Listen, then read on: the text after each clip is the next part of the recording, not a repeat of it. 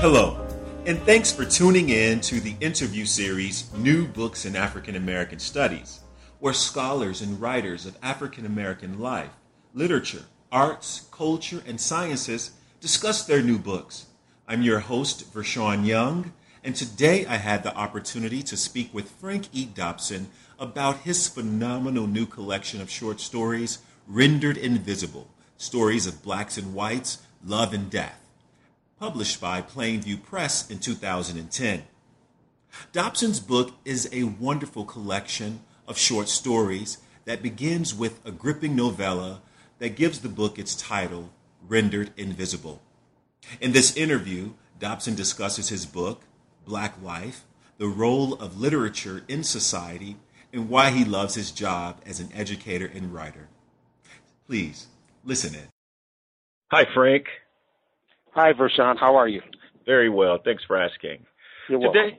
Today we're speaking with Frank Dobson about his new collection of stories, Rendered Invisible, Stories of Blacks and Whites, Love and Death, published by Plainview Press in 2010. This book opens with a gripping novella from which the title is taken. It's a complex story that is extraordinarily told because it's three stories rolled into one based on historical facts about the serial killing of black men in New York in the 1980s, and about the lives of two black men affected by those murders and the aftermath. That narrative is followed by five shorter stories ranging thematically from unrequited love to the exploitation of black basketball players. We're happy to have you on the show today, Frank, to help us get better acquainted with your book. But first, we'd like to get to know you a little bit better. Can you begin by telling us a little bit about yourself? I sure can. I had a chance to actually hear some of your interviews, and it's so interesting that Harvey Young, like myself, as a native Buffalonian, and so born and raised in Buffalo, New York, and a similarly working class background. My dad worked for over 40 years at Republic Steel. And my mom held various and sundry occupations as well as raised three children, of which I am the youngest. And so my background in Buffalo, New York, a working class environment, but a home where my parents stressed education. I always talk about the fact that even though my mom did not finish high school, she was a voracious reader, and in fact, one of my sisters, Daphne, is named for the French novelist Daphne du Maurier. Oh, wow. Because my mom was reading those novels in translation. And so it's one of those things that, again, I think when we talk about African-American families and backgrounds and all of that, we can't box people in because we don't always know the true story. Right. And so again, my story, African-American, born and raised in Buffalo, New York, from Buffalo, which is where I got not only my public school education, but also attended the University of Buffalo on the undergraduate level, graduating with a degree in English and a minor in Black Studies, as it was called back then. Left there, went to the University of Nevada, Las Vegas, where I was a teaching assistant and also got a master's degree in English. From there, I went to Bowling Green State University, where I got my PhD in English, and my dissertation was on the use of oral tradition and ritual in African-American fiction writers. The chief writer whom I studied was James Baldwin. Now, the interesting thing is Baldwin was a writer in residence at Bowling Green. And so I got to take a class with Jimmy Baldwin, got to know him very, very well. So that's one of those incredible things that when I tell people, they go, "You knew Baldwin? You took a class with Baldwin at Bowling Green?" Yeah. Wow. Yes, How yes. was that? That was amazing. There were actually two classes that Baldwin taught, and it was so interesting. He came to Bowling Green. This was in the 70s, mid to late 70s, so let's say 76, 77. The dates may be a little off, but not that much. And he actually taught two classes, but he first came for a talk. And he was on the podium along with Harry Edwards and a couple of other people. And following the talk, they asked him, "Would you come back and be a writer in residence?" And he said yes. And people asked him, "Well, why did you say yes?" He said, "Nobody ever had asked me before." And so he came back and taught two classes, one of which was an undergraduate seminar. And I was one of the graduate students working there on my PhD, and I was a teaching assistant for that class. Wow. So we got to spend some time with him, and he would simply come into this large amphitheater, maybe 200 students signed up for the class, and hold court. At the time, though, he was working on his last novel just above my head, so he was reading to us from the novel, the manuscript, as he was working on it. It was amazing. And then he also taught a graduate level class. Myself and maybe, 10, 15 people took that class, where he talked in more length, not only about that book, but about the process and just about anything he wanted to. He really just held court. But it was a fascinating kind of thing, and at the end of the class, I wrote a paper on Sonny's Blues and several of his other works, and that piece, which he read and liked, became the basis for my dissertation. Nice. Yeah. Nice. So you're an academic and a novelist. And an administrator. I direct the Black Cultural Center at Vanderbilt University. I teach creative writing across the way at Fisk University, and I also serve as faculty head of house here, which means a lot of my work has to do with first-year students, where I live with them, I teach them a special class, and so my wife and I live with 240 freshmen. Wow. Yeah. I hope we can talk some more about that, but let's get into talking about Rendered Invisible and how you came to write this collection of stories. Well, it's one of those things where, and I was just back home in Buffalo recently, I gave a talk for the NAACP and was actually a featured panelist on a discussion of race and violence. And it's so interesting, when I would go back and forth, I was living at the time in Ohio when I really started thinking about working on this book. I was living at the time in Ohio, and both of my parents were ill. My dad, cancer, my mom, Alzheimer's. And so I was going back and forth about 400 miles every other week just to help care for them. And one of those times, going back home to the old neighborhood, something said to me, and I don't know what it was, that story had not yet been told. Now, part of it was that I had been teaching books like John Edgar Wideman's Philadelphia Fire, which is about the MOVE bombing of the MOVE compound in inner city Philadelphia, where Wilson Good, the African-American mayor at the time, authorized this bombing from helicopters of this African-American neighborhood because they were, at a standstill with this particular group of black people known as MOVE. Mm-hmm. Well, that novel, and then also Tony K. Bambara's novel on the Atlanta child murders, Those Bones Are Not My Child, which is an incredibly meticulously researched novel, something like almost 700 pages, where she looks at the Atlanta child murder. So those two novels really gave me permission and said to me, okay, Frank, you're from Buffalo, born and raised here. Nobody's told this story. And as a result, I felt like the men, the neighborhood, the city had been rendered invisible, hence the title, because nobody really seemed to give a damn about the men in this story. And it was so interesting because people would talk about the Atlanta child murders.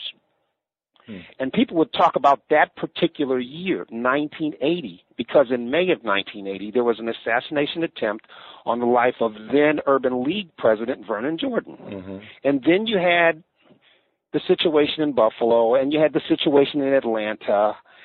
And as a matter of fact, the police authorities from Buffalo talked with those in Atlanta as they were hunting for, the would-be killer of these African-American men. 13 men in all were killed during this killing spree of the .22 caliber killer. But it would be so interesting because I would talk with people, well-educated, PhDs, historians, and they wouldn't know. And they would look at me and go, "You're kidding." No, I'm not.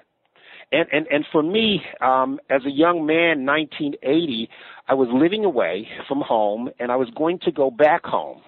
And my parents said to me during the fall of 1980, "Don't come back home right now. They're killing brothers." Wow. Because nobody knew why. All we knew was that African-American men were being slain, shot in the head, in a couple of cases stabbed by this assassin, this serial killer. But no one, the history books, the anthologies that look at serial killers simply did not mention this particular killer, this particular series of slayings. Why do you think that is? Well, it's so interesting. I was back at the University of Buffalo, my alma mater, in February, and did a talk for a scholar, a friend up there, and his class. And about 40, 50, maybe 60 students and I'm at the front of the room, and this young woman says to me, as I'm talking and giving the history, she says to me, "Okay, Dr. Dobson, is the reason that we did not know about this and the public did not know about this, is it due to the fact that the victims were black men? Or is it due to the fact that this happened in Buffalo, New York?" Which is, of course, not as romantic, not as exciting as New York City or Atlanta or some other places. And I looked at her, and I said to her, probably a combination of both. Mm-hmm. But unfortunately, I cannot deny the fact that the ethnicity and the gender of the victims played a role. I think that's undeniable. Mm-hmm. So tell us about the characters in the book, Eddie and Kwame and some of the others. Again, as a writer, that whole concept of intertextuality, where texts are talking to one another. And for me, looking at what Bambara and Weidman had done and other writers had done, I knew that I didn't simply want to tell the historical narrative, that I also wanted to place myself in the narrative. So the Eddie character is really me coming back home. Mm-hmm. My middle name is Edward. And coming back home to a barber shop that I used to frequent growing up, right around the corner from where I lived. And the fact that the barber shop is the locus of these conversations by black men who are looking back on the killings. And so you've got the Eddie character, and you've got these other characters who are saying to one another, look at what happened, and look at the fact that nobody really seemed to care about the fact that this happened, that it's not written in the history books. And you have the character who's coming back and trying to really document this story, and he's listening to Johnny, who's this African-American male who kind of tells the story of his family disintegrating. His wife leaves him and takes their young daughter, and he's talking about the .22 caliber killer and the fact that he, as so many black people at that time, during those months when the killing spree was going on, they armed themselves because they were afraid to step outside the door. Mm-hmm. And so those men in that barber shop, which for African-American males is a sacred space. It's a space where we can be one another and talk to one another and laugh and joke and get serious. And so it becomes a time when Johnny can talk to Eddie and talk to Kwame about the fears and the anxieties that were rampant at the time of the .22 caliber killings. Mm-hmm. Go on. Oh yeah, and really for me, it's a novella about family and community, not only in terms of Eddie and Kwame and Johnny, but when I tell the story, I bring in Bill Riley, who's this white character who's a college professor at a local community college. Johnny's wife has taken classes from him. He sees Johnny on a street corner trying to catch the bus, and Bill Riley, he's white, he's liberal, he cares, thinks to himself, I need to pick up this black guy because there's a crazy white killer out here killing black men. If I give him a ride, perhaps I am in some way helping to combat the insanity. Mm-hmm. Well, the problem is once he gives this guy a ride, once this guy gets in the car with him, who knows what's going to happen because Johnny's fearful. Johnny's carrying a gun in his lunch pail as he gets ready to go to work at one of the steel mills on the other side of the city. And his wife has left him. Bill Riley doesn't know all of this. And as you know, all hell does break loose because you have a black man and a white man in a city which has gone crazy, which has gone mad over issues of race and violence. You know, one of the really provocative and gripping elements about about this book is the way in which you depict the emotional and psychological circumstances that these characters confront, the way in which race motivates and informs people's perceptions and actions. You said a moment ago that that when Johnny's picked up, that that Riley gets involved or intertwined into this into the narrative. But they're both motivated by fear in some ways, wouldn't you say? Absolutely, absolutely. And it's fear of the other, fear of the unknown.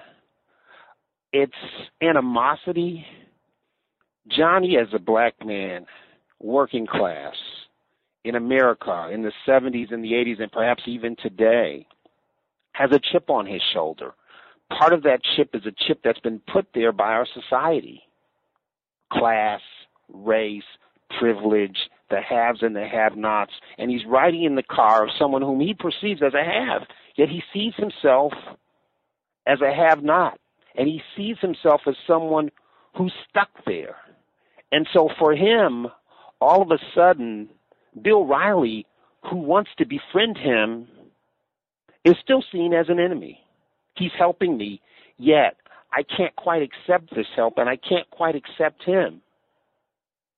And so there are these issues of fear that have to do with the violence that's going on, but that actually extend beyond the violence. Mm-hmm. That the violence is simply a manifestation of the fear. Mm-hmm. That's already there. And we see the way in which this fear is further played out when Johnny is in Riley's home, and his wife's fear overtakes her, I think, in some ways. And I don't want to give too much away about the book, but that you see some racist overtones in her actions. Absolutely, absolutely. Again, I'm going to look at some of the work that, based upon the Harvey Young interview that you did, and I just bought the book recently, and the fear of the black body, this intruder in her home, this black body, and she's got to get him out of the home. It doesn't matter that her husband is saying to her, he's befriended me, he's helped me, he's rescued me. Indeed, the black body, the black intruder, must be done away with. Mm-hmm. And so the fear of the black body and the way in which black bodies are depicted, not only in the novella, but indeed in some of the other pieces. I'm thinking of the short story about the basketball player, Black Messiah's Die, where again we have sort of the fear and the fascination with the black body on the plight of white America. Mm-hmm. Let's talk a little bit more about this novella, because it really is, at least from my point of view, an extraordinarily written story. Can you tell us about the structure and the timeline and why you chose to deploy some of the techniques in this story that you use? Thank you. Yes. I wanted to tell, and it's so interesting, I went back to Buffalo, New York, as I said 2 weeks ago. The NAACP invited me back for the Freedom Fund Bank when I was a keynote speaker, and I did a talk at one of the libraries there, and a young man came up to me, maybe not young, maybe 50, and he was the son of one of the men who was slain. I met a councilman who was who was the nephew of one of the men who was slain.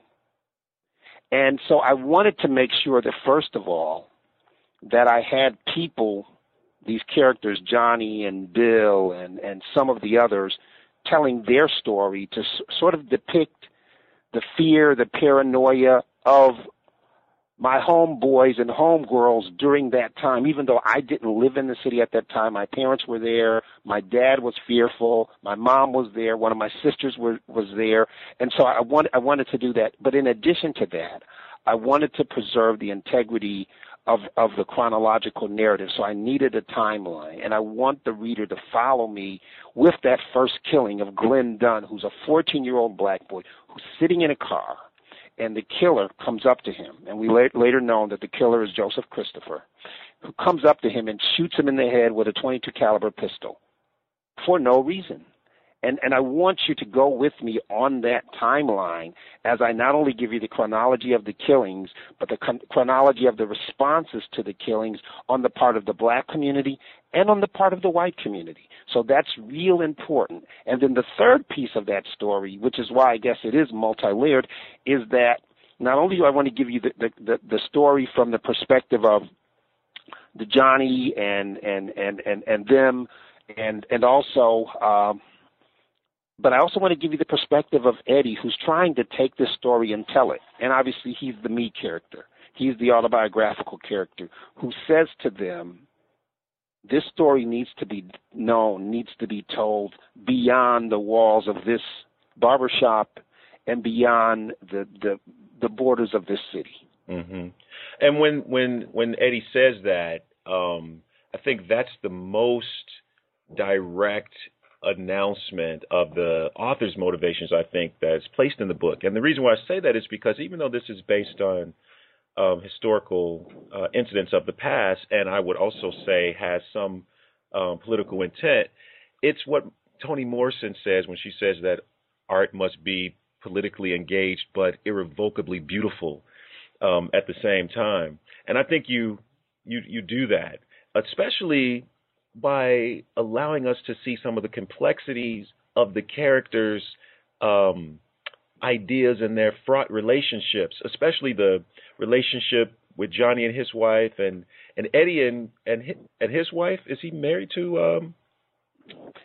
Eddie is in a relationship with someone back in Ohio where he's a professor and teaching and all of that, mm-hmm. and there's a bit of estrangement there. Right. She's a black woman who's had a child by a white guy, mm-hmm. and so the whole question of identity crops up there, but it also crops up not only in terms of her relationship and her son, who's trying to figure out who he is, and at some point he loves Eddie because Eddie's a black man. At some point he hates Eddie because he's not sure this kid, if he's black or white, and the relationship is tenuous between his mom and Eddie, and so there's all this stuff going on. But Eddie's own relationship with the community mm-hmm. is tenuous because Eddie's this African-American who's left, who's become a success, he's gotten all these degrees, and all of a sudden he's wondering, who is he?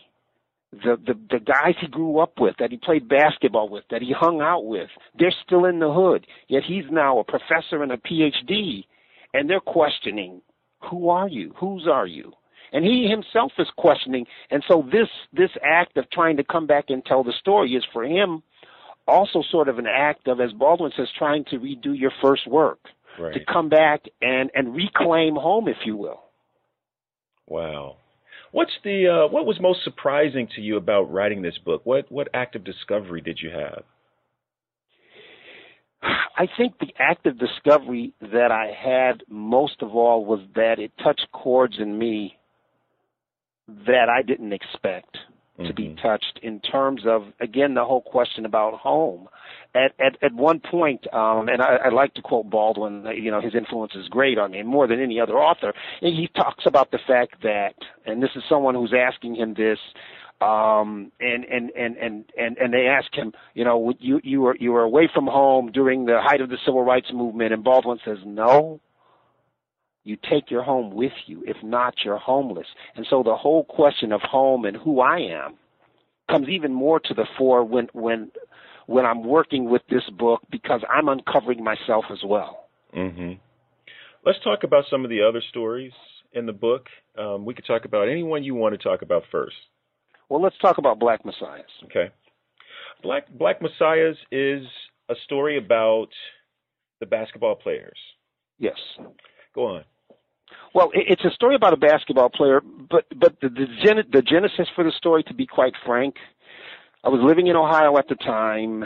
This is probably late 90s or something like that, or maybe early 2000s, I forget. I was living in Ohio at the time and had a very, very, very good friend who's a writer, not an academician, but a writer, a novelist, had a couple of novels written, whose son just got drafted in the first round of the NBA. But I knew when this kid was 10, 11, 12, because my friend would say, he's being courted by this shoe company. This college coach has already said to him, and the kid was like 12 years old at the time, he could play in my starting five.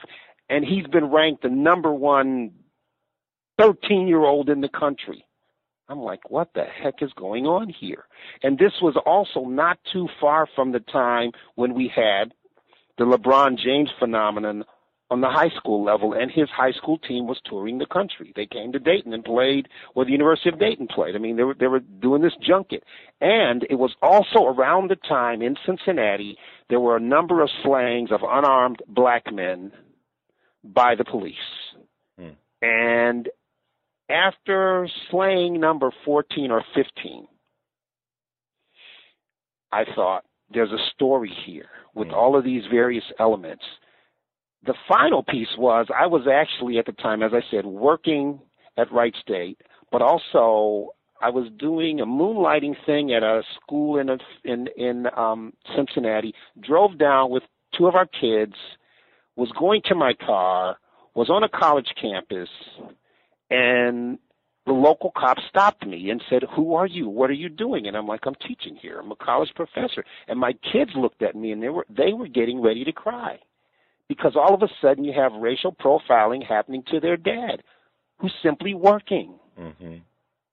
And so I said, what I wanted to do was to create a character, not a Timothy Thomas, who was one of the victims of police violence in Cincinnati, but someone who, in the eyes of society, would be worth more money.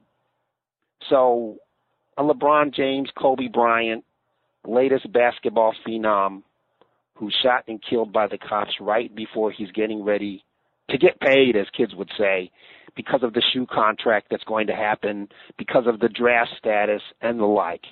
And then the question for me is, what happens now? What happens now in terms of those white men in suits who are going to make money off of him? What happens now in terms of his family? What happens now in terms of how the rest of the world looks at this kid? What do you think literature or creative writing can provide or help or do in situations like this? In other words, the act of writing, I'm asking this personally, do you see the act of writing as one way of intervening into these circumstances? I do, and in this particular circumstance, Black Messiah's Die, I actually adapted it for the stage, and it's been a play now for a couple of years that has been presented in several venues in Ohio and Tennessee and New York City and also in North Carolina. And the conversation that I want to have, not unlike the conversation that I want to have about the themes in the novella, have to do with human worth, human value, and how in our society, unfortunately, some people are seen as less than, less worthy, less valuable. What's interesting about this story is that the person with the most insight about the exploitation and who sees the devaluing of life in general and Black life here in particular is a white female. Yes. She's a white female who is actually interning. She wants to be an attorney. She wants to be a sports agent. Her name is Eden. She's come up kind of hard. She's a single mom, but she's finishing law school, and this is what she wants to do. But as she sees the exploitation, she has to question that. She has to question if she wants to continue in this line of work, given what's going to happen to the next great one, the next chosen one, to quote LeBron James. Why the choice? I'm being selfish here as a reader and asking, taking advantage of asking the writer certain questions that I wanted to know as I was reading this book. Why the choice to have her as a white female? Well, it's so interesting because in original manuscript, she was an African-American female. Mm-hmm. And I decided I wanted to make it a little more complex in terms of questions of racial boundaries and borders, because she and the young man in question, Johnny, and he's known as J-Fly, are friends. They're very much friends. And, you know, that friendship is like brother and sister. Mm-hmm. Yet there are those who look at it and look at the stereotype and go, there's a black male who's going to make it big and he wants him a white female. That's not the case, but I want to play around with that. I want to play around with the stereotypes because I want us to really begin to interrogate those. But also I wanted her to be white because she's got to then try to negotiate these borders and these boundaries. She's a fan of African-American literature, and at some point is talking with Johnny about his future and her own, and she's talking about her love of people like Toni Morrison and James Baldwin and some of the others. And Johnny's looking at her and going, wait a minute now. J-Fly's looking at her and going, you're not supposed to like that. Mm-hmm. Well, how many times does our society say that to us? You're not supposed to like that. You're not supposed to be there. And so I want readers to begin to look at that. Right. And, you know, I told you earlier in our pre-interview discussion that I've added this book now to my syllabus in major black writers. And it's this story in particular that motivated me to do that because of Eden.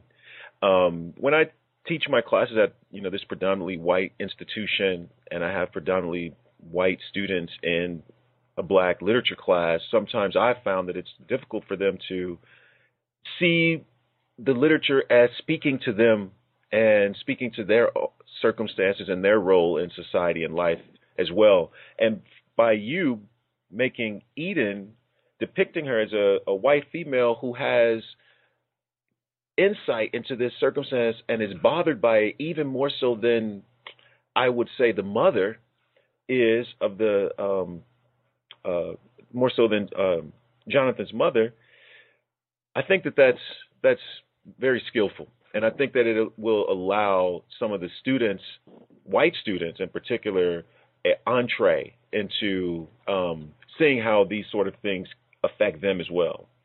I hope so. I hope so. And this may be one of those things where I'll quote Baldwin again, but in The Fire Next Time he says, and whenever I would teach African American literature, I would put this quote on the board for my students. Black and particularly white, color is not a human or a personal reality. It is a political reality. And Eden is faced with negotiating both of those.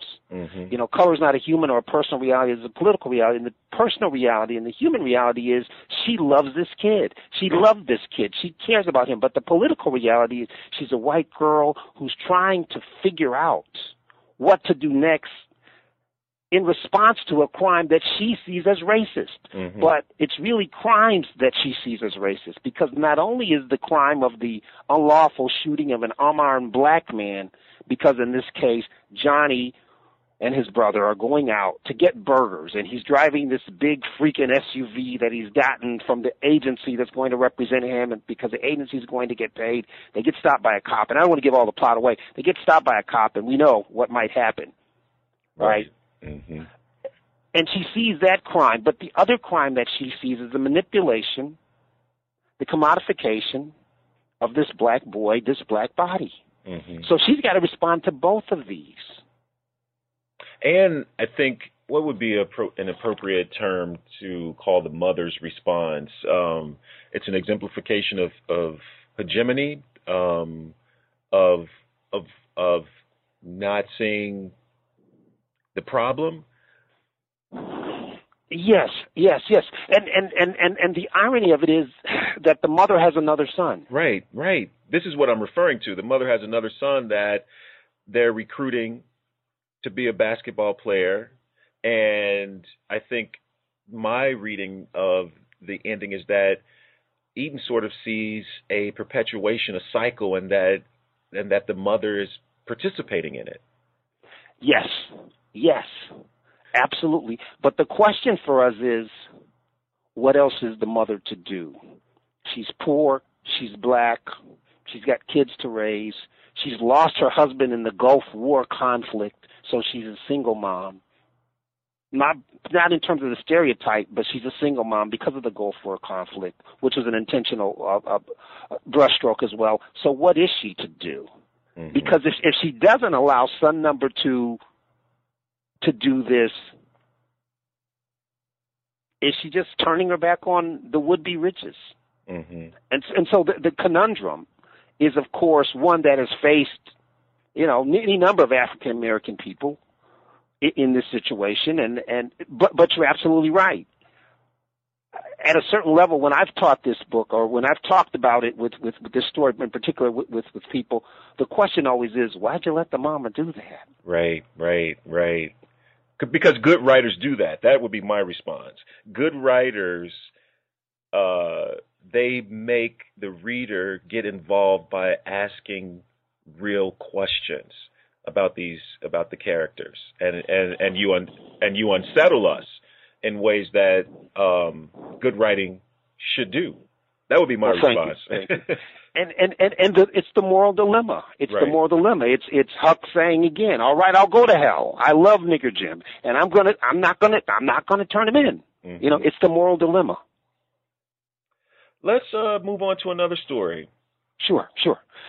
Let's see, my friend. Do you have one you'd like to suggest, or I can just throw another one at you? Junior Ain't. Okay. Junior Ain't is a story about a little black boy who's 8 years old, and I'm going to mention this collection, and in terms of collections that sort of told me these are the stories you want to put in here. One is the collection by Ernest Gaines, Bloodline, where he looks at people and narratives.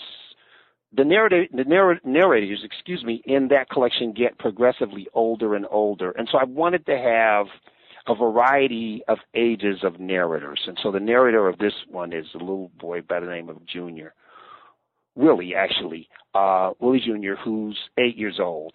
But the other collection that I thought about when I was writing this one mm-hmm. was 8 Men by Richard Wright, mm-hmm. where he's got these African American men as the I in each one of these stories. And even though that's not quite the case in this story, because the I in Black Messiah is actually this white female, but we still also focused in on Jonathan. I wanted to tell the story of a young black male, and by young I mean child, and the problem confronting him with identity because the father's not in the home, and mama's doing a great job, and he's got a sister, but he's looking at himself really as the other with respect to his family. Mm-hmm. And so he's got to grow up in a way that maybe he wouldn't have to otherwise. And there are questions about self-worth. There are questions about indigency. They're telling us we poor, telling us I'm not this, telling us I'm not that. And so there's anger on the part of this 8-year-old right. toward family. Mm-hmm. Mm-hmm. And you don't allow him to be vindicated at the end. I must say, I was hoping. It's like we're having a private conversation. Let me open this up for the listeners. He's being taunted by his relatives, and yes. he wants to get some revenge. And as you already said, he has a lot of anger, and I would say justifiably from my reading, and so he he wants to get back at them and devises this plan to do so, and it doesn't. It's not allowed to go through. I was hoping that it would. And I too hope that it does. Every time I read the story or reread the story, mm-hmm. but I think for me, the story, which is so interesting because I've shared this story with children as well as with adults, and the children get it, and I think the children get it. And it's been, black kids, white kids, and when I say kids, I mean grammar school kids, because they understand the anger that this boy has, that is part and parcel of growing up in a home where you're told again you're less than, and sometimes it's not an audible, label, but it has to do with the actions, indeed the actions of his cousin, who's this little girl who taunts him, says to him, "You're inferior." Mm-hmm. And it manifests itself in terms of things, which I think even for adults in America who want to make you feel inferior, much of the time it's a litany of things. She says to him, "These games you have are whack. You don't have this, and you don't have this. This is what you have. I don't want to play with your old, because they're not up to par. They're not the latest. They're not the greatest. And unfortunately for our children, that is much of the time the narrative that they receive, that because of the things that you don't have, you're less than those of us who have those things or come from households where we can readily get those things. And so the anger for him is not simply the anger that daddy's not in the home. It's the anger that unfortunately is all too American. They've got things that I don't have. Right. And one of them is a daddy, though. I mean, that's one exactly. One of the things that his cousin insults him about, saying that how can he be a junior when he doesn't have a dad? Exactly. She's just mean, Frank. She is just mean. She is just mean. After I read this story, I had to close the book and go for a walk. I had to deal with this. Can you read a little bit from the book? I sure will. I absolutely will. And I'll read from Rendered Invisible because we've spent quite a bit of time on that. And I'm going to pick it up in Chapter 5 of the piece, and I'm going to start with the timeline. Timeline, Monday, September 28th, 1980. All 4 men died from bullet wounds from the same gun. All 4 were shot on the left side of the head. The papers run editorials calling the apprehension of the killer the highest priority and an urgent task for police. The Buffalo police rule out the possibility that Joseph Paul Franklin, wanted for the questioning in the shooting of National Urban League President Vernon Jordan and other blacks in 5 cities, is a suspect in Buffalo. Investigators from Buffalo, Niagara Falls, and Cheektowaga, all 3 communities where the slayings occurred, have hit a dead end in spite of hundreds of tips and clues. Moreover, the longer the killing spree continues, the more tense the situation will become, according to the Reverend Bennett Smith, local coordinator of Operation Push. Reverend Smith also expresses concern that the FBI isn't involved yet, stating, "It would be a simple matter for a case to be made for civil rights being violated. Push begins raising reward money." Timeline, Tuesday, September 30th, 1980. The reward begins to grow from different sources throughout the city, from both the black and white communities as well as local businesses.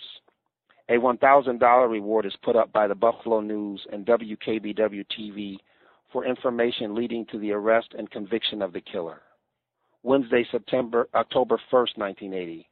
The FBI enters the investigation because, according to U.S. Attorney Richard J. Akara, the civil rights of 2 of the victims may have been violated because the killer interfered with the right to public accommodations. One was shot in a restaurant and one in a supermarket parking lot. The locales of the shootings allow the authorities to use the old civil rights legislation from the sit-ins to bring the feds into the case. This legislation links the Buffalo violence to the 60s struggles when blacks in the South integrated lunch counters, soda fountains, and any other facility which serves the public and is principally engaged in selling food and beverages. For Buffalo blacks, walking on the street, eating a hamburger and fries have become gestures of courage, acts against fear and paranoia which link the city with the struggles of the past. When young blacks sat down at lunch counters, knowing they would be beaten, spat upon, killed. Now we knew we might die just for being black. According to the police, a white man in a neighborhood where one of the shootings happened said to a black woman, "You're next," or "You're going to get it," and then fled. But no black women have been shot, just brothers. By this point in the investigation, the police have gotten over 200 calls and tips, including one from a man who identified himself as the killer. And there's another where, according to the media, a wife called the cops to say she thought her husband was the killer, but she refused to give his identity. Do you want me to continue? You can read as much as you want. That's beautiful. That's excellent. Thank you. Very nice quality. I can ask a couple other questions. Okay, great. I don't want us to run out of time without me getting a chance to really ask you some of these things that were going on in my mind as I read this book. You're relentless in the way in which you force readers to confront uncomfortable situations.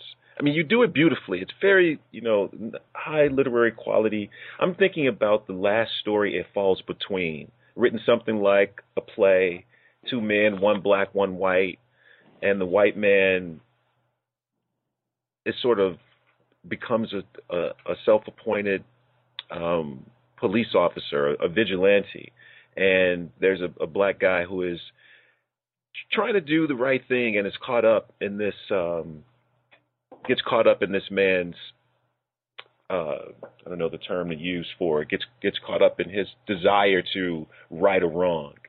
Yes. Can you tell us about what motivated this story? Well, it's so interesting because I was in teaching creative writing. I would ask my students, and I would give them a prompt, which was to write a short story based upon a bumper sticker. And we see all kinds of bumper stickers today. And around that time, when I first came up with that assignment, I literally saw, in the space of maybe 2 weeks, 2 bumper stickers, which said, as the bumper sticker in the story says, "Somebody I loved was murdered." And I thought about that. If someone has that on their bumper sticker, clearly they are walking around with so much anxiety and anger and fear. And I thought, what if I use that? I myself use that bumper sticker as the catalyst for a story. And so we have, in the case of this story, the bumper sticker on the truck of the white man who's touring the black community, going through the black community to try to find his daughter who was killed by a black man. Somebody I love was murdered is on the bumper sticker, on the bumper of his car. But this black guy who's homeless, who's on a street corner with a squeegee, trying to get business, wiping car windows, who's also had someone in his family murdered. He's attracted to the possibility of business when he sees this car circling the corner in a neighborhood where you don't see cars like this circling the neighborhood unless they're cop cars. And when he realizes this guy is not a cop, he seeks friendship because of the bumper sticker. Mm-hmm. And we know that there's probably going to be a clash because what the white guy is after is vengeance. What the black guy wants is commerce and perhaps friendship, camaraderie. And so what's going to happen when you bring these two men together, both of whom have lost someone at the hands of the violence that is rampant in our society? What's going to happen? Mm-hmm. That's a beautiful story, and thank you for sharing. You're welcome. What went into constructing it. And there are 2 other stories that we haven't talked about: Another Continent and Homeless MF. Yes. Well, it's so interesting because Homeless MF is again a story about violence, and and hence the title of Stories of Blacks and Whites, Love and Death, because I want to center in on the violence that's plaguing our communities, that particularly is plaguing black youth today.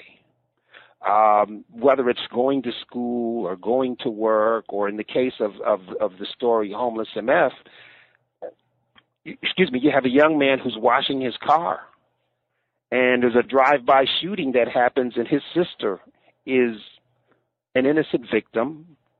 They weren't even gunning for her. They were gunning for someone else. And he ensues, and something happens. He comes out of jail with a record. And now, all of a sudden, he's got to try to make a way for himself, and he does it by trying to con people. Mm-hmm. And the irony of it is, and I'm thinking of a book like Michelle Alexander's book, The New Jim Crow, Mass Incarceration in the Age of Colorblindness, where she's looking at the drug sentencing laws and how they're inordinately affecting African American males. And she talks about the fact that because of the drug sentencing laws, our society has created, a new Jim Crow status for African American males, because once many of these guys get out, you can't vote, there's no place you can live, nobody wants to give you a job, et cetera, et cetera. Well, this young man in this story, same thing. Now, he's not in jail. He wasn't in jail because of drug laws. He was in jail because of the violence, his response to his sister's death. Right. He himself was carrying a gun, and so he goes after the guys who shot her in this mistaken identity case of a drive-by shooting. But once he gets out of jail, he's a member of that new Jim Crow society. Right. And so what does he do with it? And so this story is really about his response to his status. I'm a con. Once a con, always a con, he says at one point. How does he cope? He's early 20s. He's got a record. What does he do with his life? Mm-hmm. And there's definitely a little bit of sexual tension in this story. There is. Which drives us to the twist, which I won't give away here. But I want to tell you that I really like the way in which you write in general, and the way in which you depict the African American oral tradition in these works, especially, and here's a line I just want to share with you and the listeners from your book, from this same story, and this is after the twist in this short story happens, and he's sitting there reflecting, and he says, "And I hear Tisha, my sis is still singing, holding that note like in church when she did it till they got happy, and I did too without showing it." That's awesome. That says so much right there about the power of the black church, the vernacular influence, the active of, as Toni Morrison would say, rememory, and remembering. And the black church is represented in quite a few of these stories. Absolutely. Again, people like Jimmy Baldwin have talked in great depth about the power and the glory of the black church, and the way in which that is a touchstone for so much of who we are as a people, the pageantry, the freedom. And so for me, it is one of those touchstones that invokes home. Right. As a matter of fact, invokes home. As a matter of fact, I wrote Baldwin in the margins by some passages in this book. One of them is in Rendered Invisible, and Johnny's telling his story, and he winds up in a church, and he says, "I need healing," and he's standing at the back of the church looking at a small group of people up front, some women and a little boy, and he says again, "I need healing." When I read that, I saw Baldwin. I heard Baldwin right there. Let's talk about the last story, the last one to talk about. Sure, not the last one in the collection, but we've talked about all the other ones. Tell us about that one. Well, the interesting thing about that story is that it's at least in part autobiographical. And I'll talk about the autobiographical piece in the story in a bit. You have two African Americans, both of whom are successful. They're working at a college, PhDs. They're in a love relationship, which may not work. The woman's in a marriage. She's separated, and it's not quite working out, the marriage. She's in a relationship with this guy, and they're talking about what's going to become of their relationship. He wants her. He sees her as his black queen, the woman of his dreams, et cetera, et cetera. Yet he's also not sure, in part because of her and in part because of what he's reading, about his life and whatever. But stationed by their table is one of his students. And his student, who happens to be an African student, is a survivor of the conflict. And so what we're really looking at in this story is not only African Americans and our relative ease, but this is a story about the conflict in Rwanda. And his Rwandan student is a reminder of things that are more weighty, perhaps not as frivolous even as who you're going with next. And it's so interesting because I actually had a Rwandan student by the same name who, as in the case of the story, comes to the professor in the story and says to him, I'm a survivor from the Rwandan conflict. And he tells the story about his father and his mother, and one of them being of the one tribe and the other one being of the other tribe, and how because one was Tutsi and one was Hutu, they had to get out of the country, and they did not all make it alive. And one of my students told me that story, sat next to me and said to me exactly what the character says in the story. And the response that I had was, quite frankly, where was I when this happened? What did I do? And so the story is not only about a love relationship that may or may not work by these two young, gifted, and black professionals who are working on the university level and doing great things for themselves and our people, but it's also about the response to Africa and the role of Africa in our consciousness. Mm-hmm. So now that we've talked in depth about your whole book, Frank, tell us what you think the role of literature is in society.